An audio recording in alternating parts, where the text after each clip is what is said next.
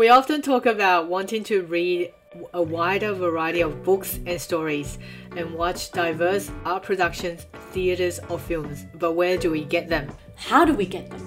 Most mainstream media platforms and bookstores are flooded with products that are created by and for the white majority of Australia. As an Asian growing up in Australia, the only source for me to access anything that remotely resonated with my life was Chatswood Library, where they stock some Asian writers' works. Yeah, shout out to Chatswood Library. However, most of these books are in Asian languages, which benefited the first generation of immigrants who could still read Chinese or the Asian languages and were learning on English. What about books for second or subsequent generations of immigrants like Helen? Well, not like Helen. Helen can read English, Chinese, but like me. Or even the First Nations people who want to read stories about them in English. Reading across broader cultural perspectives represents diversity as a natural phenomenon. Normalizing racially representative stories shares knowledge that breaks down the mentality of an us/them binary and exposes the norms of the dominant culture as a constructed rather than universal nature. The publishing industry of the West has long been dominated by white men just look at the books that we are prescribed in the school syllabus. We were taught to read books written by white men and were instilled the idea that white men's opinions are important and righteous. The 2019 Diversity Baseline Survey estimates that the industry in Australia is 76% overall white and 82% white in editorial departments. With author Roxane Gay's 2011 examination of book reviews in the New York Times, a traditional platform found 88% of the review books to be white authored.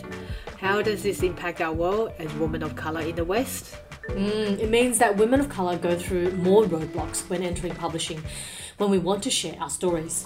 And the power dynamic of the industry exhibits the idea that minority voices do not matter, or minority voices lack value in the publishing industry, which obviously we believe and we know, in fact, is not true. So we have Amplify Bookstore, which is an initiative by amazing Marina and Shane, who took upon themselves and are dedicated to promote books by Black, Indigenous and people of colour writers. Every month, the team at Amplify Bookstore curates a list of brilliant books that will expand readers' horizons and offer opportunities to deepen your insights of alternative perspectives. When we say representation matters, it does not stop at the point where a BIPOC writer starts to share their story on paper. The representation needs to expand to all areas of publishing, including editors, marketing, sales, and so on. Amplify Bookstore is here to advocate the importance of the retail store that is giving the voice and the platform that ensures that these writers are being seen rather than being placed at the bottom of the shelf by the major bookstores. What Amplify Bookstore is doing is to encourage and create a space for non-white authors to write as themselves. Publishers, book buyers, and readers need to be more inclusive.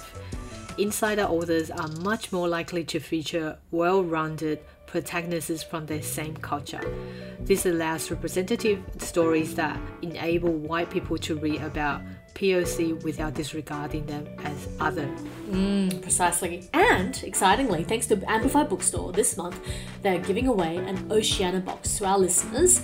The box will contain 3 books chosen by Marina and Swan. So the books will be BIPOC writers of Australia and New Zealand. To enter, please follow our Instagram page, like the giveaway post and share the post or tag your friends.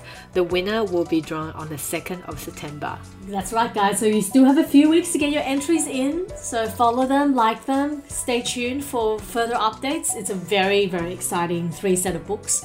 I, for myself, cannot wait to get my hands onto them. Get on board, guys, and hop onto Instagram and get your entries in to win this amazing collection of books.